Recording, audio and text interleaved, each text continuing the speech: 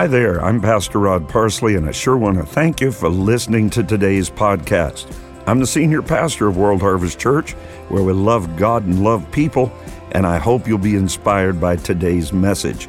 Now, for more great content and lots of updates, I'd love to connect with you online at rodparsley.com. But right now, let's head into today's episode.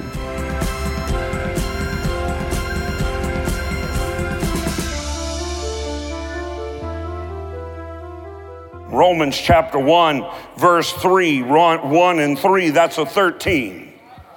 13 has been ridiculed. 13 has been made fun of. 13 has been given over to the witches and the warlocks and the naysayers of our time. But what we understand is that at 13, a Jewish boy is bar mitzvahed. He comes into adulthood. And folk ask me all the time, they say, Pastor Rod, isn't the church waning? Isn't the church age just about over? And I need to tell you today that the church is not sick, because it is not serving a sick God. It is not weak because it has no weak God. It is not weary because it is not serving a weary God. The church that I'm a part of, there is still a king that redeems. There is still a cross that bleeds. There is still a prayer that is heard and answered. And whether the naysayers and Dr. Dumbbell and Sister Yay like to mentally assent or not, there is still a victorious, triumphant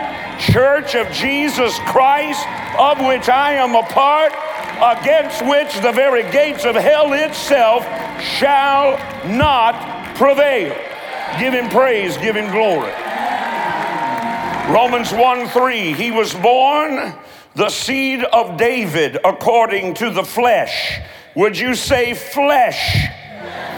There is a cataclysmic warfare underway right now, playing out just above your head and on the inward recesses of your entire tripart created in the image of God being. There is a struggle. This struggle began in the ancient Garden of Eden with our pristine parents, where there God created a man of the red cold clay of earth. And in that moment, every star began to sing, the universe began to spin in order. You know the story. Right there in the middle of paradise, Adam sided with God's great archenemy. The boldest rebellion in the human family was begun. God came down in the midst of all that retrieval, where man had wound his moral clock backwards. The image of God had been dashed to pieces. The locust and its great king had come and turned blossom into dust. Death had come and turned blue the lips of the children of men. But there in that garden, Genesis chapter 3, God made a propitiation. That's a great big 5-cent word. It simply means a promise with hope attached that God would right what had gone wrong.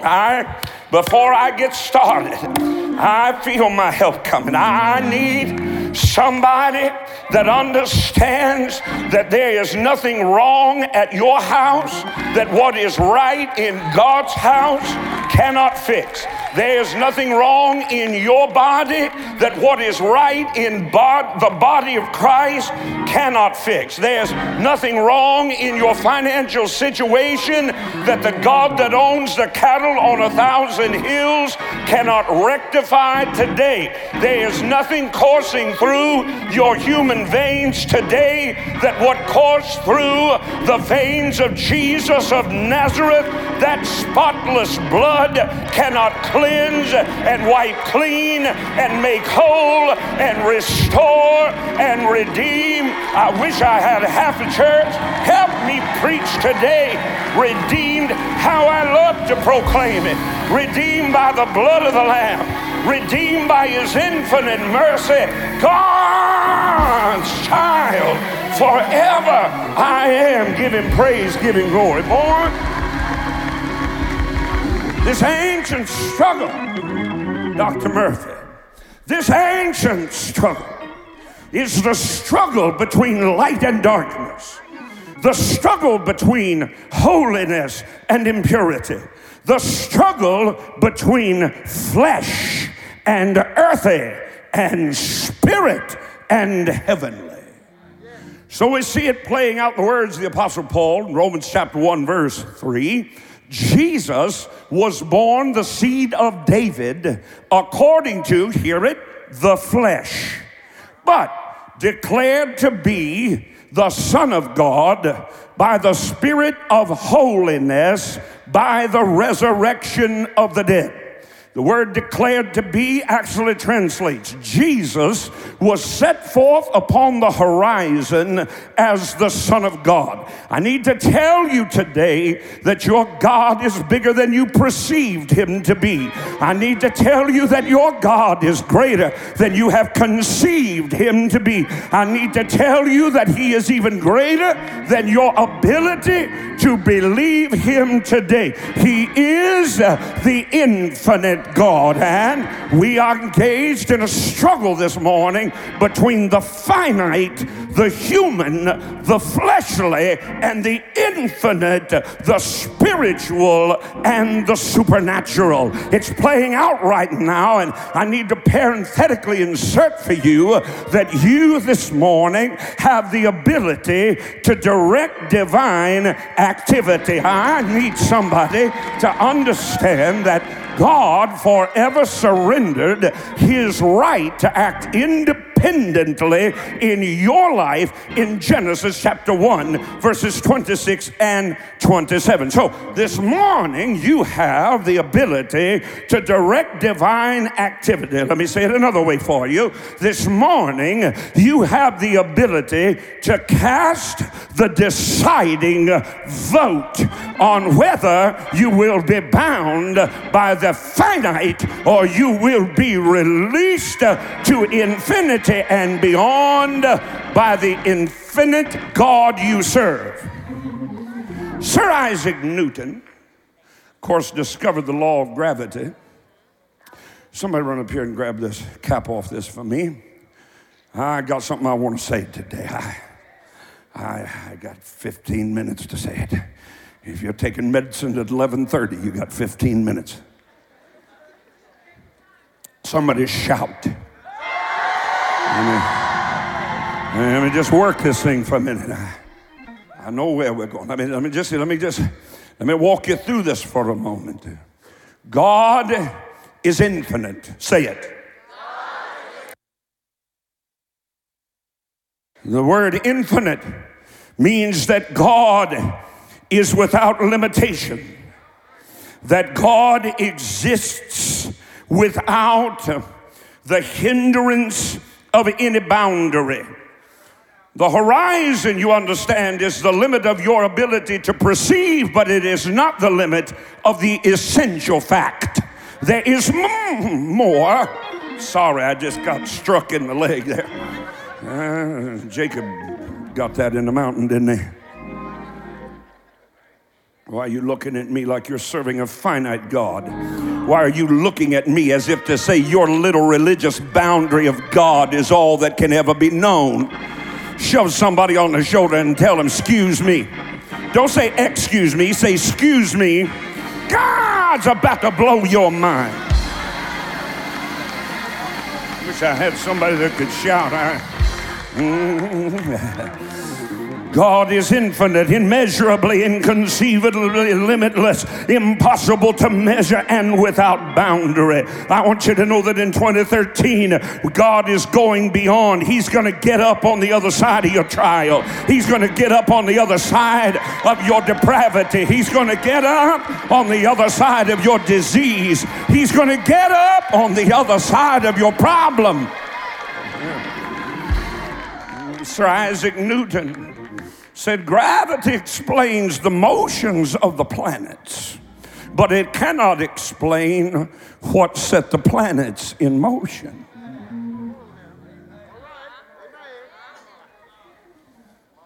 Two fellas, three, blind man, deaf man, disabled man, heard that God was about to come down onto a mountaintop, and there he was going to deal with the problems of humanity. Well, naturally, they wanted to go see what was going to happen. Up the mountain they climbed. The first one up before God was the blind man. Son, what would you have that I should do that I might receive my sight? God touched him, and instantly his eyes were open.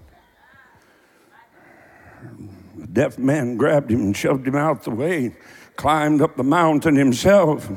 God said, son, what would you that I would do for you that I might receive my hearing? He signed. God touched him, his ears came open. Next, the disabled man rolled up in his wheelchair. What would you that I should do for you? Don't you lay a hand on me. I'm on disability.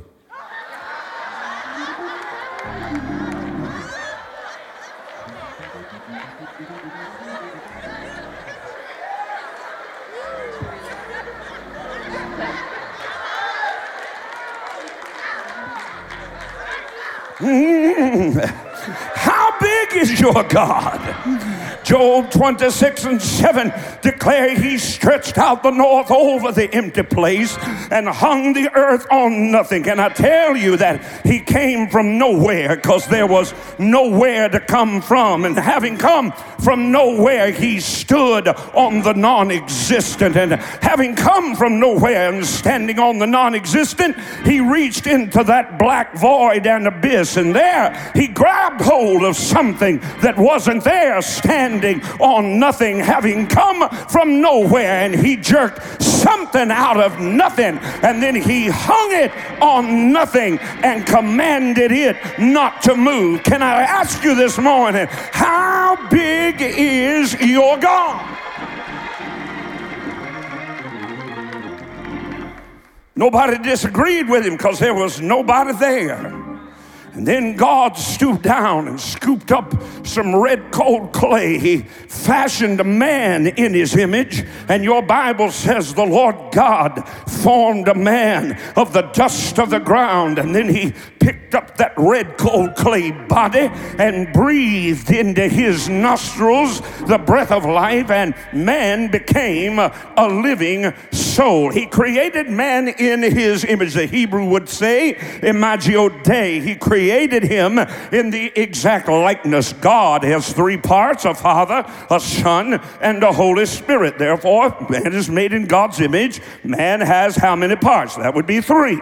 A spirit, a soul, and a body. The spirit, that part of your being that came directly from God. Now, if you have a watch at the end of your arm, look at it right now. If you have a watch at the end of your arm, look at it right now. If there is a watch dangling from your arm, it would stand to reason that somewhere there is a watch maker. If there is a watch maker, would it not stand to reason among reasonable people that if your watch gets broken and you can find the manufacturer, you can get it fixed? How big is your God? I need to tell you today that he is big enough to be declared to be Jehovah Rapha. Shout it. Jehovah, Jehovah, Jehovah, the eternally self-existent one who heals. I got to shout it just a minute. He is Jehovah Rapha. He is the eternally. You can't kill God. If so, where are the pallbearers? Where is the funeral plot that bears the tombstone on which is inscribed his name? Who was brave enough to preach his funeral service? I need to ask you today, how big is your watchmaking God?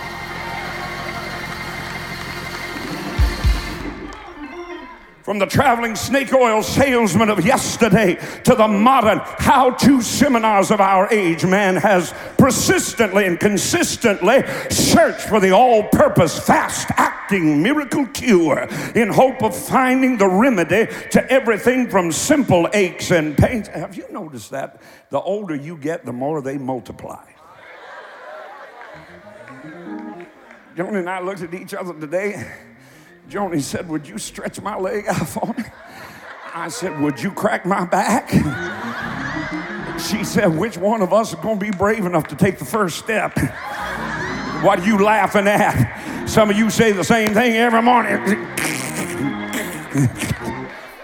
Takes you 5. I used to jump out of bed, throw the covers halfway across the room. Now I just want to snuggle back down in there. It's 9 degrees outside. We're trying to find the remedy. We're trying to find the cure from simple aches and pains to society's life-threatening diseases. It seems that humanity will endure any complicated formula. However, in this endless search for healing, there is one scenario that humanity has intentionally, I believe, overlooked. Simplicity. You remember, Naaman was told to dip 7 times in the Jordan. And he refused, saying, aren't there better rivers where I am from than this little muddy stream you call a river Jordan? And his servant said to him, Master, if the man of God had asked you to do some complicated thing, you'd have done it. But he can't get you to do this one simple thing. Although the gift of healing is as valuable as an emperor's robe, it is also as available, oh God, as the very air you breathe. In our desperate and imperfect world, its assistance is critical. The need for this valuable commodity spans every social, economic, and racial barrier. Everyone at some point in his or her life is forced to come face to face with the urgency of choosing whether or not you believe, not mentally listen, you believe in the existence of a divine healer by the name of Jehovah Rapha, the eternally existent one who heals. I want you to say that. My God is the eternally existent one who heals. My God is the eternally existent one who heals. Do you believe that? Hebrews 9:12 says, not with the blood of goats nor calves, but with his own blood he entered the most holy place once and for all, having obtained eternal redemption. No serious Christian would ever deny that redemption includes the forgiveness of our sins. If you believe that when Jesus Christ died on Golgotha's cruel and rugged beam, he provided through his blood eternal forgiveness for your sin, if you will ask, is there anything that you can do that's out from under the blood? Is there? No, sir. No, sir. There is forgiveness. Shout yes. There is mercy. Shout yes. But when you get over the healing, a whole lot of believers hesitate at that point when they're asked about the additional benefits of redemption, and most of them back all the way away and have difficulty accepting healing as a part of God's redemptive plan. But there is no denying, my dear brother and sister, that God made our bodies as well as he made our spirits, and therefore he desires that our bodies be whole and well, just as he wants our hearts to be free from the burden and the penalty of sin. I could preach about sin this morning, but most of you have not sinned this week. Most of you are not walking according to the flesh. Most of you are living in the Spirit. But if I preach about healing, I can touch 99 and 9/10% of you. Somebody shout yes. The redemptive work of Jesus Christ on the cross purchased our return to the original state of affairs. Free from sin and free, hallelujah, from the bondage of sickness and disease. Can't get nobody to heaven. Now, our covenant with God was guaranteed by nothing less than the blood of Jesus Christ. The price he willingly paid purchased our freedom from death, and that sacrifice will never, ever have to be repeated. Jesus obtained our healing once and for all. Healing is not a promise. Healing is a past tense fact.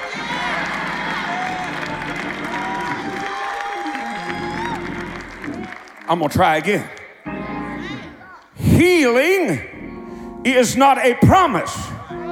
God is not going to heal you. Healing is an accomplished fact that by faith you receive in the present with that which was provided in the past.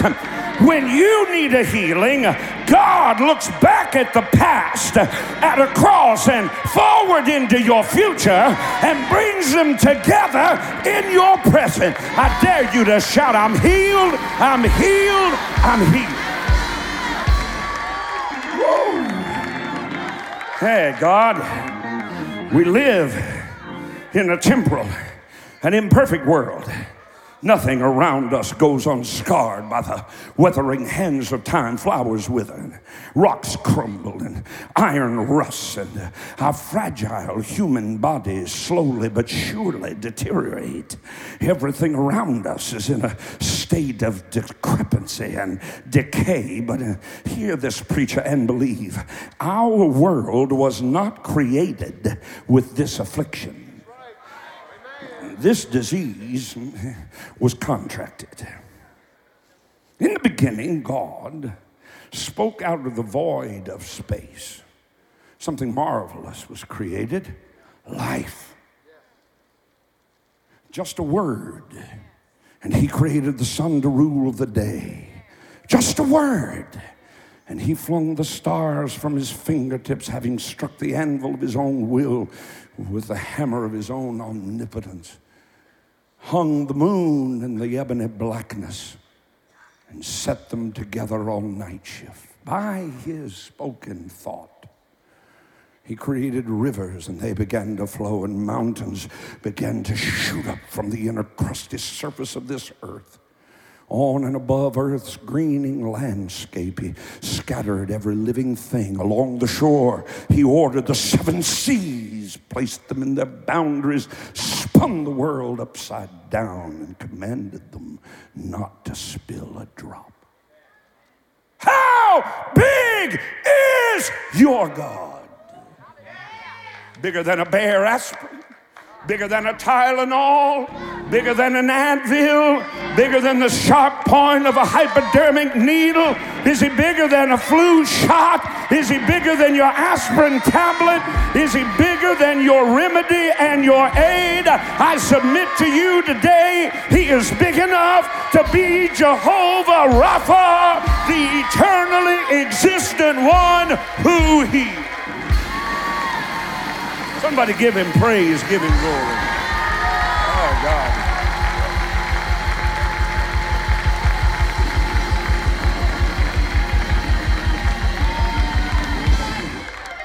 Hallelujah. Oh, mankind, he's a one-of-a-kind combination. Flesh and spirit, with the mind and the emotions of a soul, and the priceless gift of an eternal spirit, a rare combination which God housed in a clay earth suit called the body. After 6 days, God turned to Adam and gave him authority and dominion over the whole thing. It was a garden paradise where the concept of need and lack, worry and pain were completely unknown. Abundance was limitless. Daily conversations with God were commonplace. As the breeze that rustled through the fruit-filled trees exclaimed, Adam was granted absolute control over it all, except for one tiny patch of ground. For God said, of every tree in the midst of the garden shalt thou eat, but the tree in the midst of the garden of the knowledge of good and evil thou shalt not eat, from the hour that thou eatest thereof thou shalt surely die. But enter stage left. God's great archenemy, began to beguile Eve. Hath God said? Sounds like a modern day preacher. Well, that's not really what God meant. I am Jehovah Rapha. I am the God, the eternally existent one that heals. Well, now you have to understand.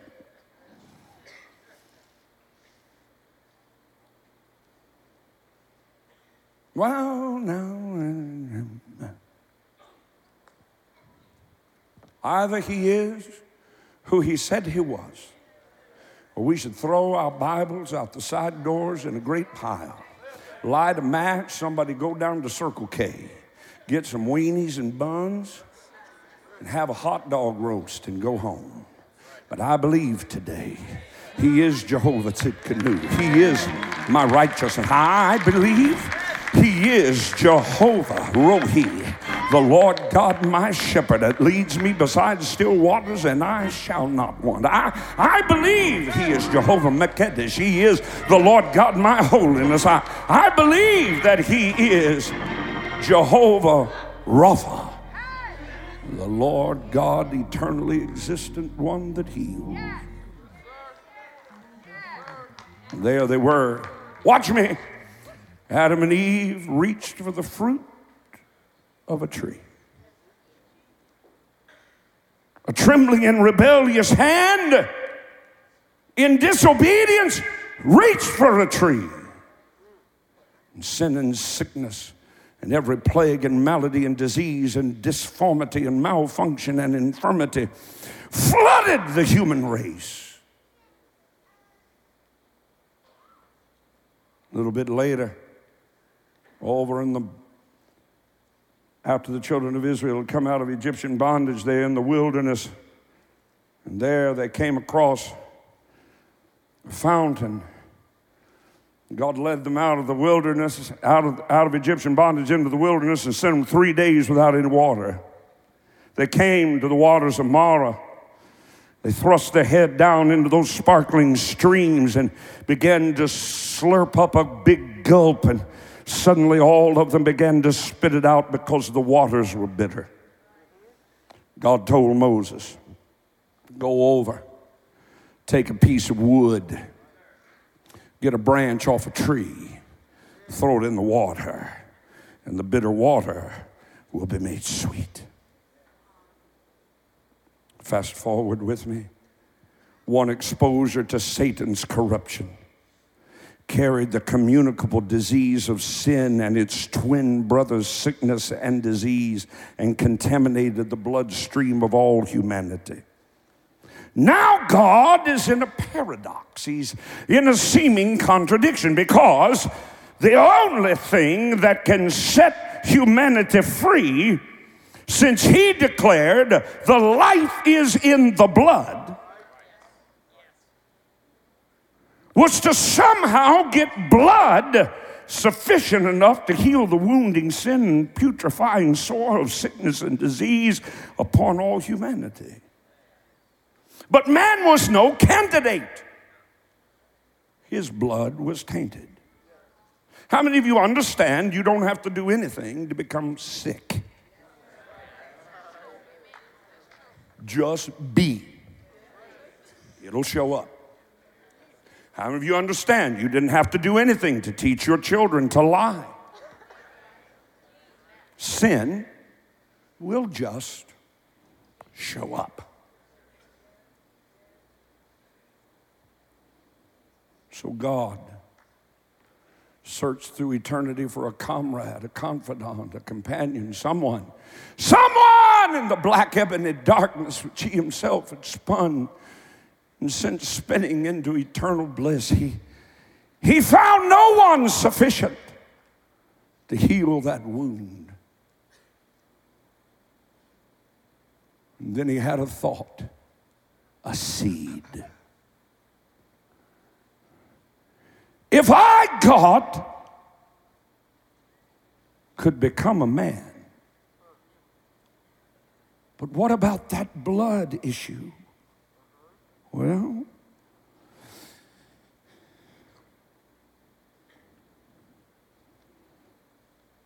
how shall this be, seeing I know not a man? The Holy Ghost shall come upon you, little 14-year-old virgin girl. And the power of the highest shall overshadow thee. Therefore that holy thing that shall be born of thee shall be called the Son of God. Watch him. The darkest day in human infamy has not quite dawned. The sky, ebony black, turns first to saffron and then to gold and then into yellow. The smoke begins to lift, the haze begins to be moved by the light, the countenance of God himself. You stagger to see who it is. It looks more like an animal than a man. His flesh with the cat of nine tails has been ripped from his back and hangs round his legs like ribbons. You know, not long ago I did what most thinking people do. I went to the doctor's office and I got myself what's commonly known as a vaccination. It is designed to immunize me against the flu. So I asked the nurse. She said, well, we don't have this kind, we have that kind. I said, what do you mean? She said, oh, the flu in it is the same. It's just a difference in the way we administer it. I said, wait. What you're telling me is you're going to keep me from getting the flu by giving me the flu.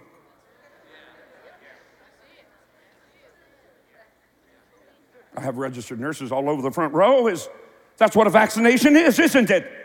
Do you remember the day when the word polio would strike fear and terror through entire neighborhoods and cities and towns? Do you remember you used to never go out without seeing a child who'd been afflicted by that horrible limb-twisting, cruel disease? Do you ever see it now? Why? A vaccine was developed. A polio vaccine. Do you remember they used to make those big scars on your arm? And you wore it proudly because that meant you were never going to get polio. And what they did was put some polio virus inside that vaccination and infuse it into your body so that your body would stand up and create antibodies to resist that disease. Go with me to Calvary. Watch the cat of nine tails. Hear it whistle through the air. God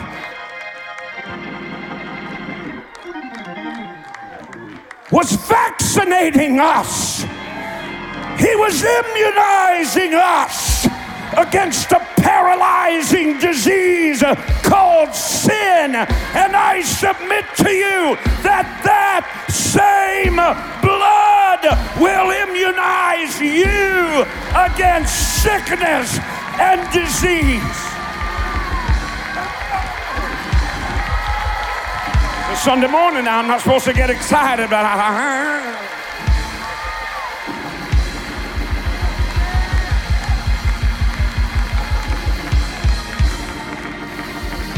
he walked up to that flagging post to be vaccinated. He walked up to Calvary's Hill, and the ringing of the hammer could be heard as nails parted sinew and flesh. Watch him be vaccinated. A Roman centurion took a sword and thrust it into his side, and forthwith came blood and water. Watch him be vaccinated so that you could be immunized. Somebody getting healed right now. I said, I can feel it right now. Somebody praise him. Somebody shout. Somebody give him glory. At that hateful cross, at that hateful cross, at that hateful cross, at that hateful cross, at that hateful cross, the dominion and the power of sin and sickness and Satan. At that hateful cross, the power and the dominion of poverty and lack. At that hateful cross, the dominion, the authority of power over demons and over depravity and over disease was won. The battle lines were drawn. See him, the conquering King, the eternal, self-existent God who heals.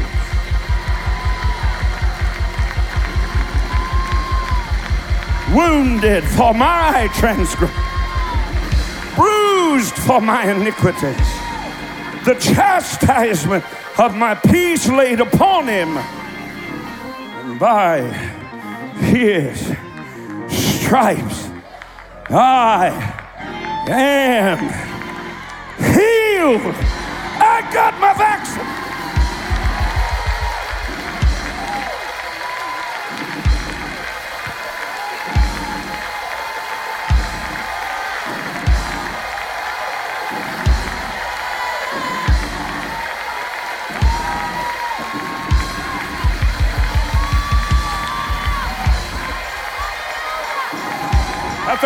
At the cross, oh, keep praising him. Where I first saw the light, the burden of my heart rolled away. There by faith I received my sight, and now I'm happy all the day.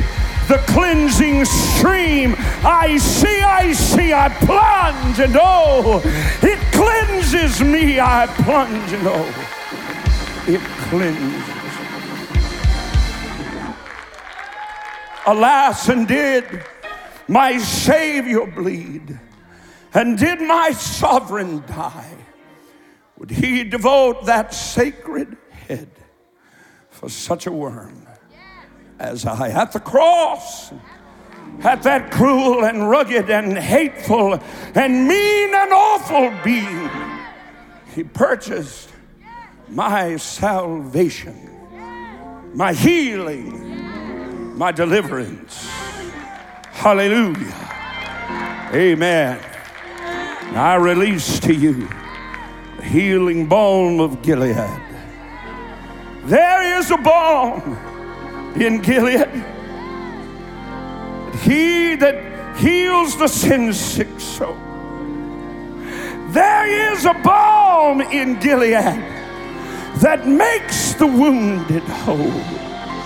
I rebuke every cancer, every leukemia. Look up here at me. I know you want to go home. It's 11:46. I understand.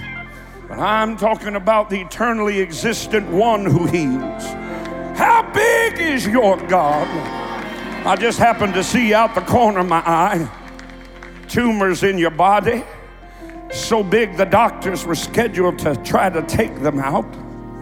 Standing here singing under the anointing of the Holy Spirit, went into the little bathroom just off the back of this platform, and the tumors fell out of her body. Went back to her doctor and said, "You have no more tumors."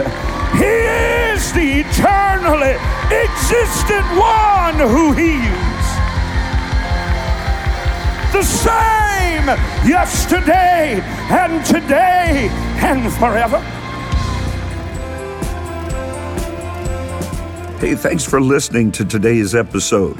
If you enjoyed it, I want to invite you to tell someone in your life about the podcast. Hope you'll do it today. Head on over to iTunes and leave a review. Share it on your social networks for me. Really helps me get the word out. I'd love for you to connect with me on Facebook, on Twitter, on Instagram. No easier way for me to minister to you every day and throughout the day, and for us to join together in faith as God moves in and through your life.